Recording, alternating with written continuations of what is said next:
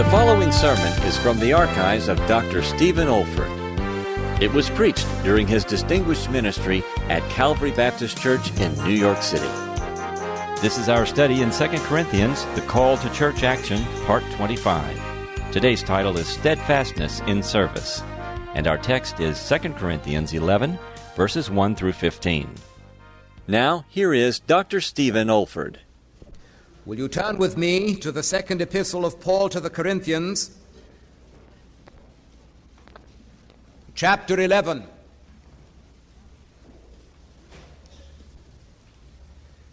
Today we celebrate a great event, 45 years of God's goodness to us in the ministry of radio. 8 years of God's goodness to us in the ministry of television. And the whole day is dedicated to thinking not only of God's goodness to us, but of God's purpose in us and through us. And I have not felt led to deviate from my usual procedure of expounding God's Word, and particularly in the series we are pursuing at the present time from the epistle of Paul to the Corinthians, second letter, and this 11th chapter today. The message before us is a rather unique one. It might not be one I would have chosen had it not come right in the sequence of the teaching. But I feel the Lord has a word to say to my own heart, first of all, and to the hearts of all of us here who look across the land today, particularly within our churches, longing to see the emergence of true service for Jesus Christ, and not only of service, but of corresponding quality, steadfastness. The great theme then throughout these next few weeks is that of steadfastness, commencing this morning. And however well we've done in the past, God's calling us to be steadfast, unmovable, always abounding in the work of the Lord. So with that in mind, I want you to turn with me then to this 11th chapter. And I want you to notice that having dealt with the essentials of Christian leadership, Paul now turns to the equally important matter of the credentials of Christian leadership. The key verse in this whole section is chapter 12 and verse 12. Look at it for a moment. Truly the signs of an apostle were wrought among you in all patience, in signs and wonders and mighty deeds. Now the important word to notice in this verse is the one translated patience, or more accurately, literally, steadfastness. Steadfastness. Paul is telling us that above everything else, the supreme credential in Christian work is that of steadfastness. The supreme credential in Christian leadership is that of steadfastness. Taking that as our clue, we find that the apostle has in mind steadfastness in 5 distinct areas. We begin with number 1 this morning. Here they are, so that you can think ahead in the weeks that are before us. Steadfastness in duty, that's this morning. Steadfastness in difficulty, that's the next paragraph. Steadfastness in difficulty, steadfastness in dependence, steadfastness in dedication, and lastly, steadfastness in discipline. Now our first consideration this morning is that of steadfastness in duty, or if you prefer, service. Still with his critics in mind, Paul is answering some of the accusations that have been leveled against him. He's being blamed for not having followed through on his pastoral responsibilities. He's being told that having picked up a job, he hasn't gone through with it to its final conclusion. So Paul in these opening verses shows how false the allegation is. According to steadfastness in duty, and Paul says, I am blameless of this. And then he proceeds to show us what steadfast in duty really means. And this constitutes our basic message this morning. Look with me then at point number 1. Steadfastness in duty is to be judged by a leader's attitude toward his ministry. We're talking about attitudes this morning. A leader's attitude toward his ministry. Look at verse 1. Would to God ye would bear with me a little in my folly, and indeed bear with me.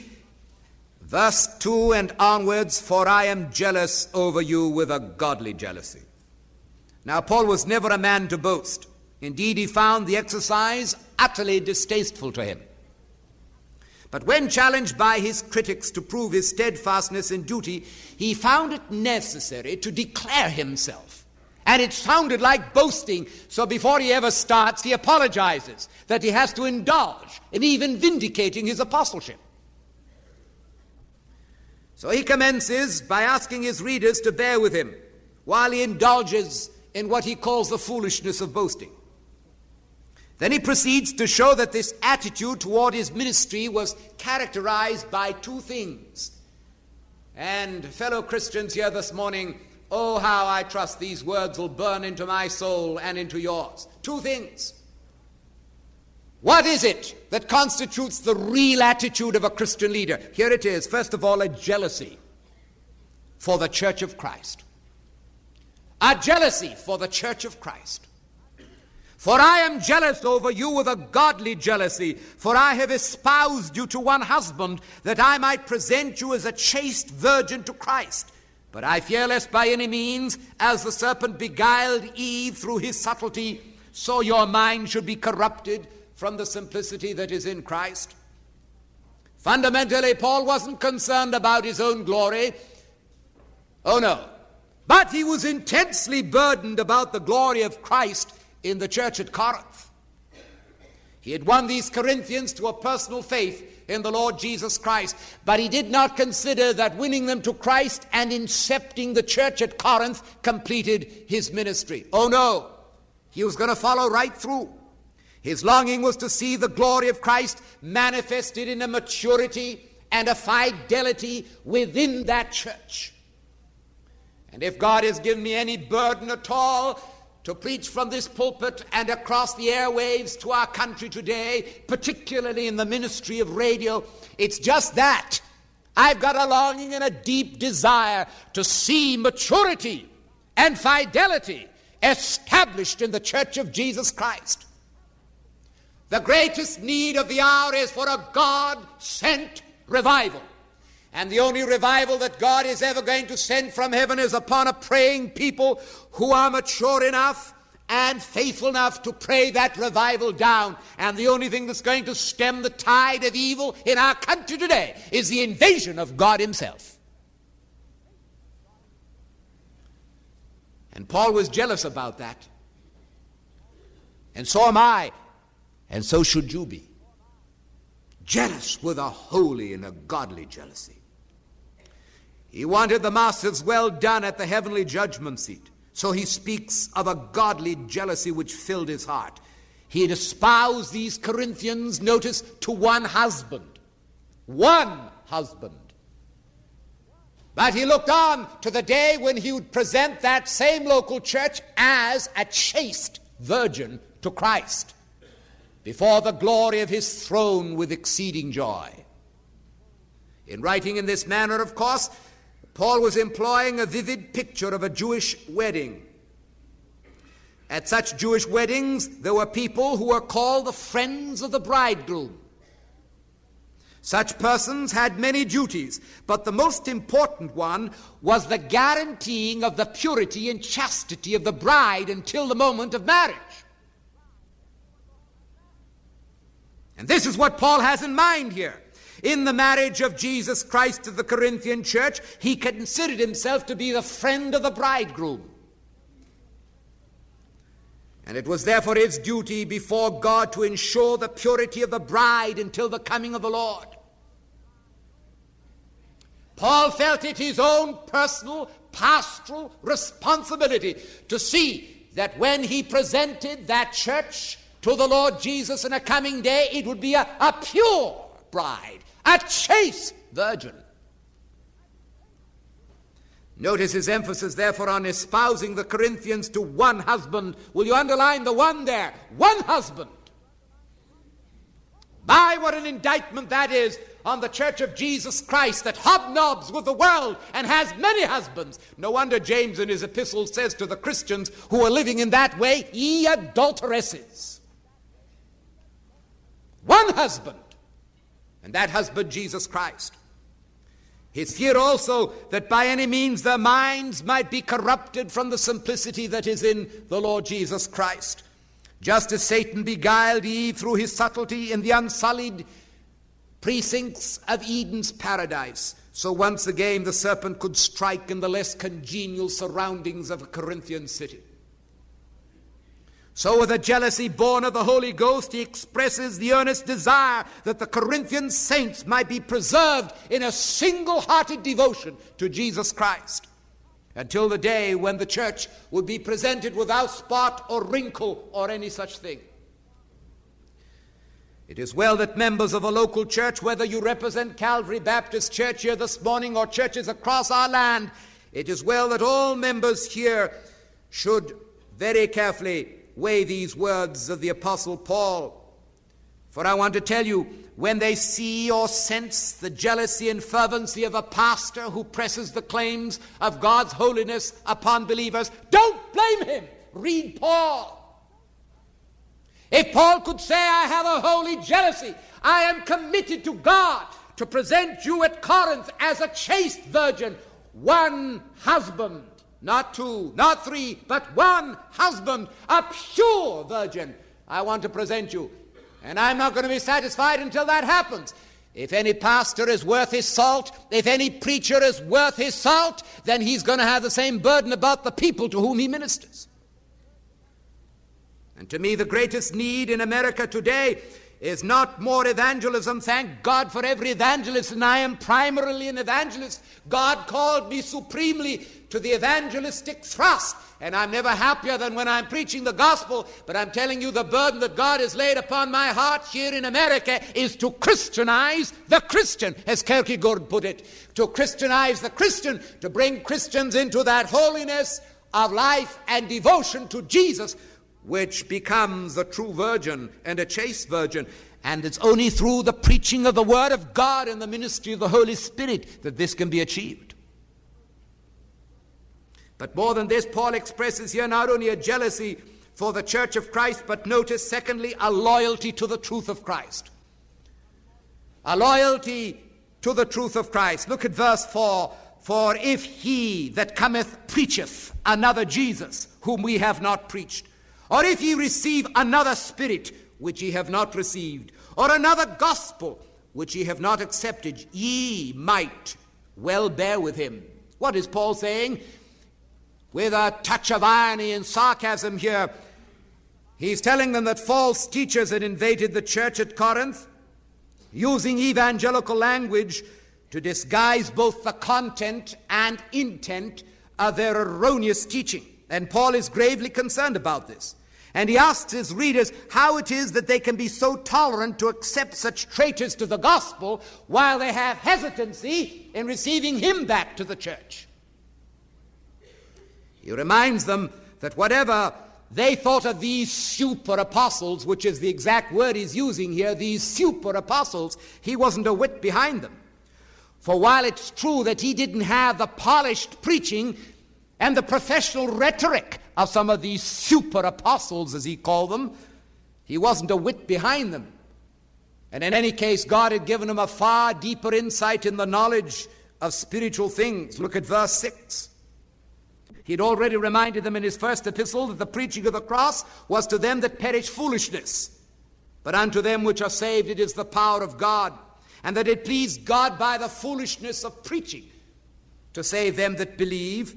He reminded them also that when he came to Corinth, his speech was not with enticing words of man's wisdom, but in demonstration of the Spirit and power. And Paul says, however crude my preaching may be, however rugged it may be, however lacking in the fine arts of rhetoric and polish, I want to tell you that through this means God has seen fit to save men and women. And what matters is not so much how the words are clothed, not the tone of the voice, not the actions of the arms, not the brilliance of an orator. What really matters is the demonstration of the Spirit and power.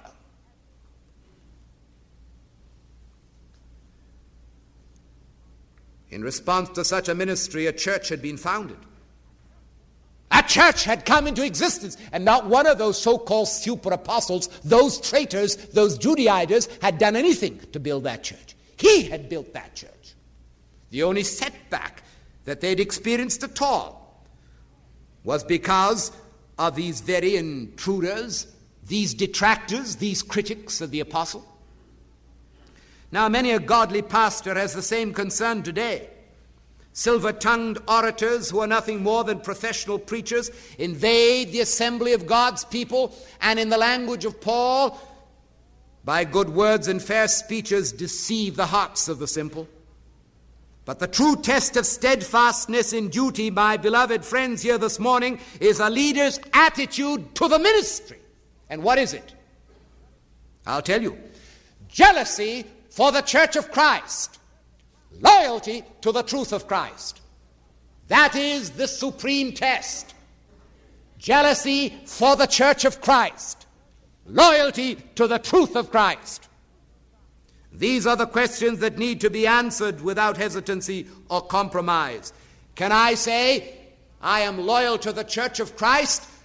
Can I say I am absolutely loyal to the truth of Christ?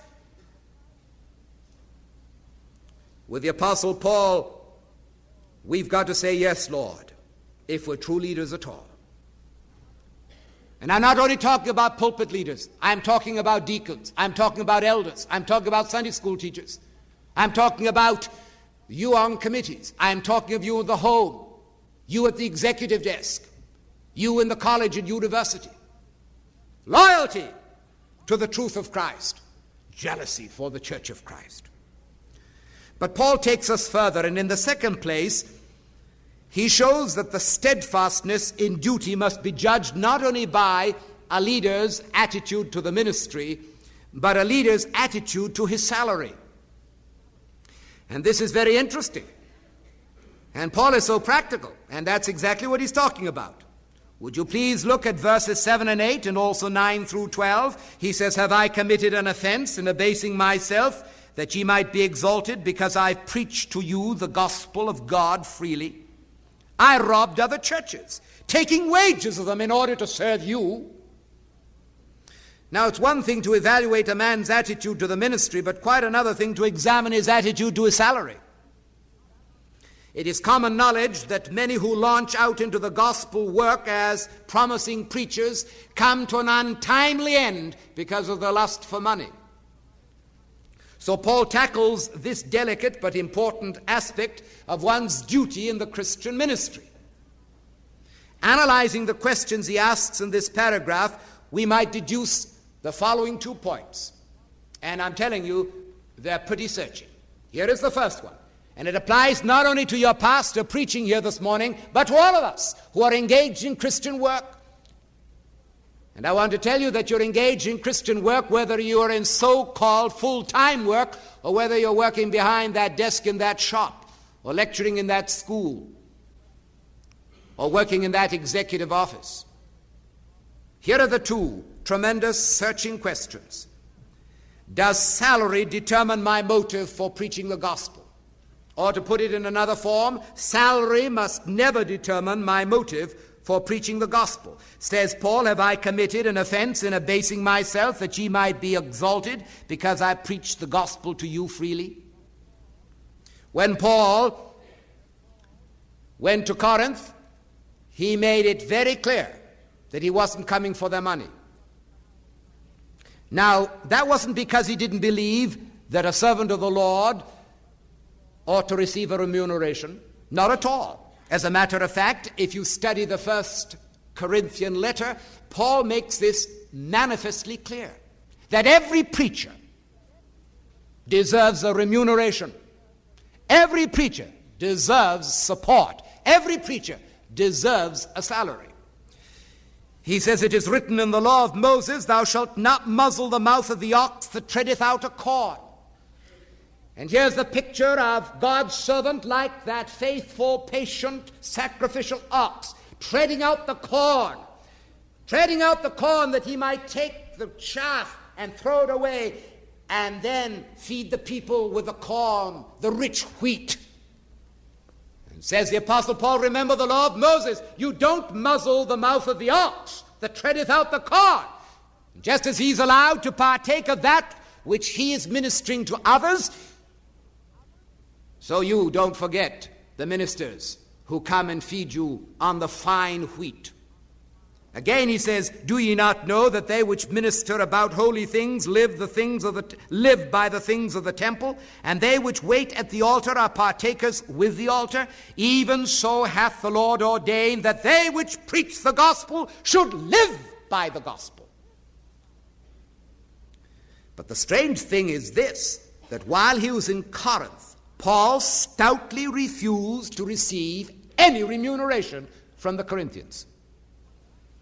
This is what rankled some of the believers in that church. Paul was not being inconsistent, however, for as far as we know, he never accepted a gift from any church while he was actually living in the neighborhood. He only did this after he moved on. He founded the church at Philippi, as we shall see in a moment, and they ministered to him again and again, but only after he had left. The point is this, that he would not be in any man's debt. He wanted to be independent. He didn't want to be under any sense of obligation. He was determined that his salary would never motivate his preaching of the gospel. Now we can understand this because Paul was founding brand new churches. The situation, in a sense, has changed in our time because people know that this is how the church is run and people are acquainted with the truth. But Paul was moving into heathen situations, founding churches where a church never existed before.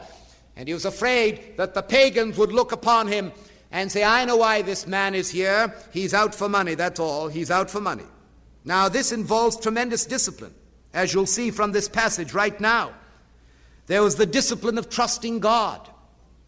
Paul says, I robbed other churches, taking wages of them to do you service. And that word robbed is an interesting word. It's a word which means ravaged, plundered. The strength of this word shows something of the intensity of feeling that Paul had as he smarted under the criticism of his detractors at Corinth. He said, if I only could tell you how I had to rob other churches in order to serve you. It was not as if Paul didn't believe in receiving gifts, but he wasn't going to receive gifts from those who might blame him that he only did it in order to be rich. He only preached the gospel in order to receive a salary. And so he worked with his hands while he was there at Corinth. And when he didn't work with his hands, he prayed his heavenly Father who never failed him.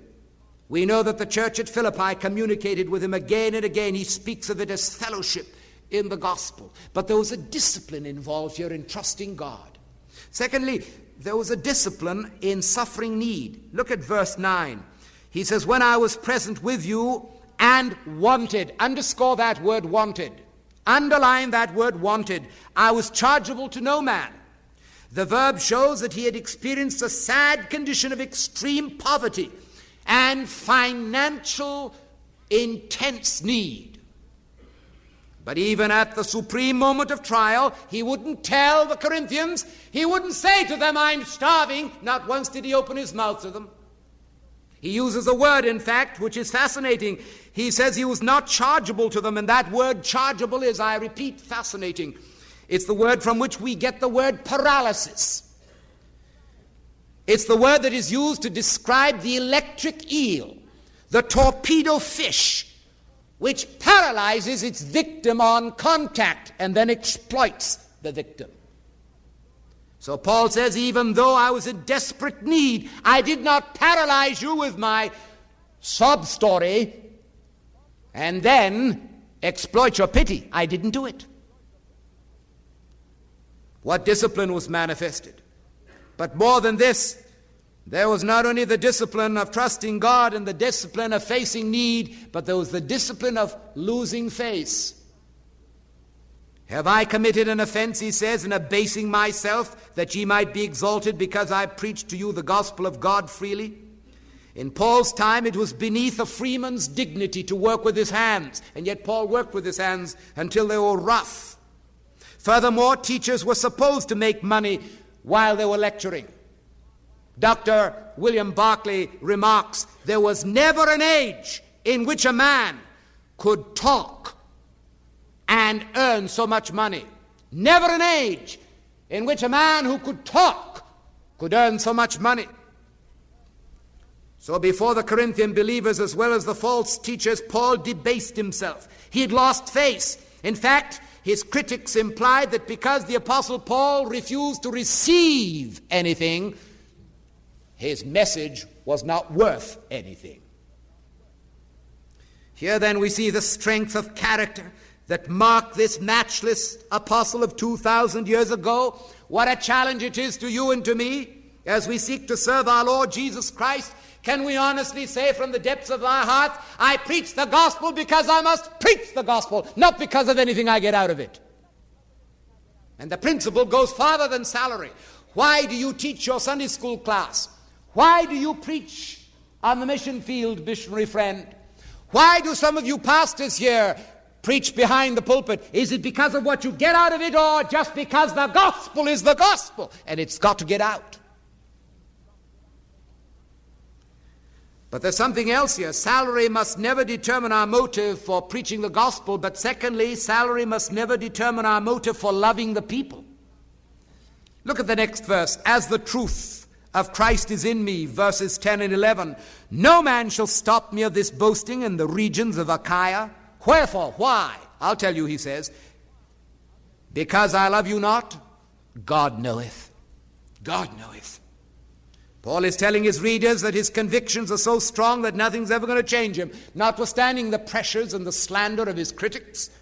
But at the same time, he's making clear that this does not affect his love for the converts. Whether or not he received any money from them in no way affected his devotion to them. It's certainly a sad day when money determines whether I'm drawn to certain people or like certain people. I'm to love them not because of what I get from them or what they say to me or their praises. I love them just because God is love. And God loves people who don't return the love. This is the quality of the agape. This is the quality of the divine love that loves people in spite of people spitting in the face. Not because of money, not because of reputation, not because of popularity. You love people because you love people with the love that God has given you. I was positively shocked, not to say grieved in my spirit, a little while ago when a man said to me that he wouldn't return to a certain place because the people hadn't paid him enough. In relating this story, I'm not suggesting for a moment that the lack of liberality on the part of those people was excusable. As far as I'm concerned, it was thoroughly blameworthy. For the Scripture says, let him that is taught in the word communicate unto him that teacheth. And that goes for everyone here. Anyone who's ministered to by the word of God should pay back in terms of cash, says the Bible. Not because the preacher needs it or wants it, not to draw admiration from the preacher or devotion from the preacher, not a bit of it, but because it's your duty to pay for the gospel. Let him that is taught in the word communicate unto that person in good things. That's a law of Scripture. And not to fulfill it is to mock God, for it comes right in that Scripture. It says, God is not mocked, for whatsoever a man soweth, that shall he also reap. You can't thumb your nose at God, as the original has it there. And God takes notice of anyone who comes and gets a full blessing through the preaching of the Word of God and goes out giving a dime. God watches that. You can't escape it. However, having seen that, Paul is not suggesting for a moment, as I've pointed out, that these must be motives for preaching the gospel. My salary mustn't determine how I preach the gospel. My salary mustn't determine how I love the people. That's what Paul is saying. That's the test of true leadership. A leadership was completely altruistic. Well, where does it all come from? Where does it all come from? Let me tell you, my friend, preaching the gospel and loving the people derive their inspiration from the very heart of God. And a man who lives in the presence of God, a man who sees the beatific vision, a man who has the fullness of the Spirit, a man who has the anointing of the Spirit, a man who has the open book, a man who burns in his soul with a fire to get the gospel out, is completely unaffected by whether he's praised or whether he's not praised, whether he's paid or whether he's not paid. The gospel must get out. The world is going to hell and needs a message, and we've got to get it out. One last word I want to say to you this morning, and it's also right here in our text. A leader's attitude to his salary reveals far more than we see on the surface. It really decides whether or not a man is true or false in his steadfastness in duty. But steadfastness in duty is not only judged by a man's attitude to the ministry, a man's attitude to the salary, but finally notice, steadfastness in duty is evidenced by a leader's attitude toward his enemy. Now watch very carefully here. Look at verses 13 through 15. For such are false apostles, deceitful workers, transforming themselves into the apostles of Christ, whose end shall be according to their works. Now in the first 2 points, we had a searching word to us concerning the attitude to our ministry and our salary. But to me, this is the supreme test of Christian steadfastness in leadership as well as service. Before we go any further, I want to point out that Paul's attitude in these 2 verses in no way contradicts our Lord's words concerning loving our enemies. When Jesus said that we're to love our enemies, he meant that we're to love them as persons, but certainly not love their ways or their sins. But the context here and the circumstances are completely different. Paul is describing Satan in his subtle and strategic method of undermining the work of God, destroying the church of Jesus Christ. So he describes what should be the leader's attitude to his enemy. And once again, it's twofold. Will you notice it with me as we close this morning? Verse 13. A leader must expose the nature of the enemy. A Christian leader must expose the nature of the enemy.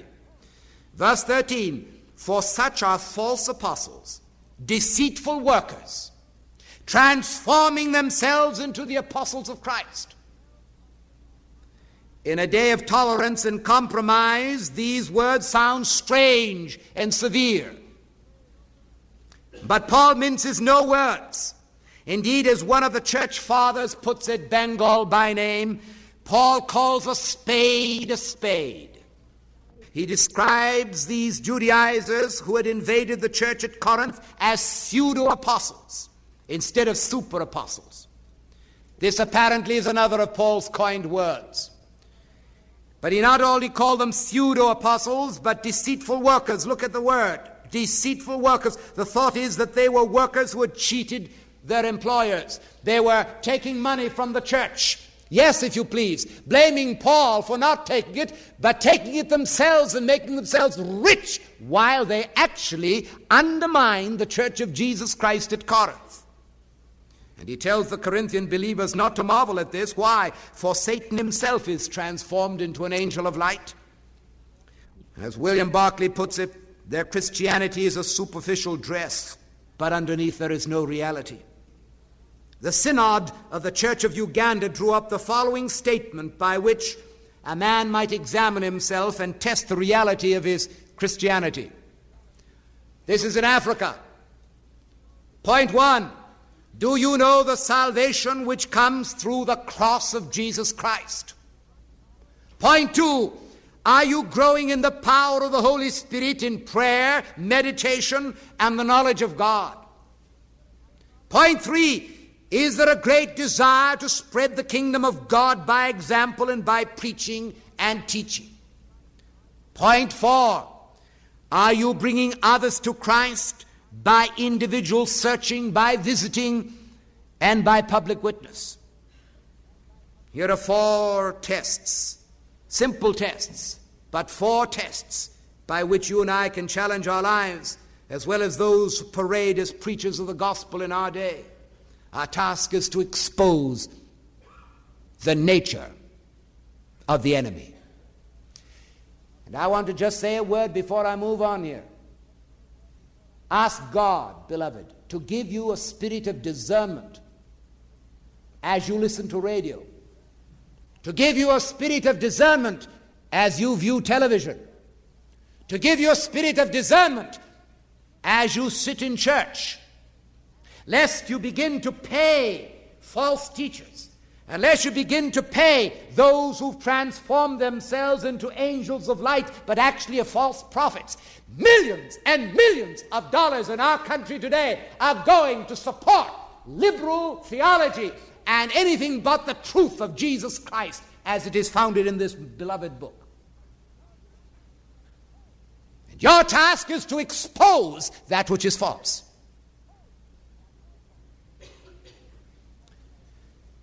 And just as strongly I want to urge, these are dark days in which we live. I don't know how much longer we're going to have to preach the gospel even here in the United States of America. And I'm speaking to that very subject tonight. But whether it's long or short, I want to say that the days are urgent and we should give everything we have, literally everything we have, to make the gospel go, and we're to give it to that which is alive, ablaze with God, anointed by the Spirit, sweet, true, fundamental, and evangelical. In the second place, I want you to notice that a Christian leader must not only expose the nature of the enemy, but disclose the future of the enemy. What do you mean, the future of the enemy? Cast your eye down at verse 15, whose end shall be according to their works. However much false teachers may seem to flourish in every age, their destiny and destruction are almost certainly assured. Paul teaches in no uncertain fashion that a day is coming when judgment is going to fall upon those who seek to destroy the church of Jesus Christ. Listen to these words taken from the epistle of Paul to the Thessalonians. It is a righteous thing with God to recompense tribulation to them that trouble you, and to you who are troubled, rest with us, when the Lord Jesus shall be revealed from heaven with his mighty angels, in flaming fire, taking vengeance on them that know not God and obey not the gospel of our Lord Jesus Christ, who shall be punished with everlasting destruction from the presence of the Lord and from the glory of his power, when he shall come to be glorified in the saints and to be admired in all them that believe. Other passages could be added, but that in itself is sufficient to show that a day is coming where they're going to be judged according to their works. This is the kind of warning that preachers should give to the false teachers of our day. Commenting on this, Professor Tasker quotes this wonderful little story. It's stirring. It shook me. It made me wonder whether or not I shouldn't examine again just how strong I am, not only in exposing the nature, but disclosing the future of false teachers. Listen to this. It is recorded that Irenaeus went to the great man of God Polycarp, the saintly bishop of Smyrna, and asked him a question about how he faced false teachers. And Polycarp responded that when accosted by the heretic Marcion with the question, "Do you recognize me?" Marcion, the heretic, asked the question, "Do you recognize me?" Polycarp, God's servant, replied, "I recognize you as the firstborn of Satan." And Irenaeus adds, "So great was the fear of the apostles and their disciples, lest they should speak a single word of fellowship to those who adulterated the truth." In his second epistle, the aged apostle John warns his converts in no uncertain manner. He says, "For many deceivers are entered into the world who confess not that Jesus is come in the flesh. This is a deceiver and an antichrist. Look to yourselves that we lose not those things which we have wrought, but that we receive a full reward. Whosoever transgresseth or goes beyond or advances in any kind of theology, like the God is dead movement or anything else, who goes beyond and abideth not in the doctrine of Christ, hath not God. If any come unto you and bring not this doctrine, receive him not into your house, neither bid him Godspeed. For he that biddeth him Godspeed is partaker of his evil deeds. So we see that a leader's attitude toward his enemy is first to expose the nature of the enemy and then disclose the future of the enemy. This is steadfastness in duty. So we have seen in these opening verses of chapter 11 something of the vehemency and severity of a man who's longing to see leaders emerge in his generation. To quote Bengal again, Paul is calling a spade, and we're not steadfast in duty if we're less stalwart and resolved in our attitude to the Christian service in which we're engaged. Someone has said that the real test of genuine Christianity is not a man's action, but a man's reaction. Let us make sure that our attitude, our reaction towards such issues as the ministry, the salary, the enemy, is not only clear, not only confident, but supremely Christ-like. Beloved friends, on this day, when we celebrate the outgoing of the message of the Word of God through a medium which God has allowed men to devise, even to the far ends of the earth. Oh, I look around this audience and I see young people and I see older ones, and you are the leaders of tomorrow and some of you are the leaders of today. God bring you into the context, into the climate of this amazing passage.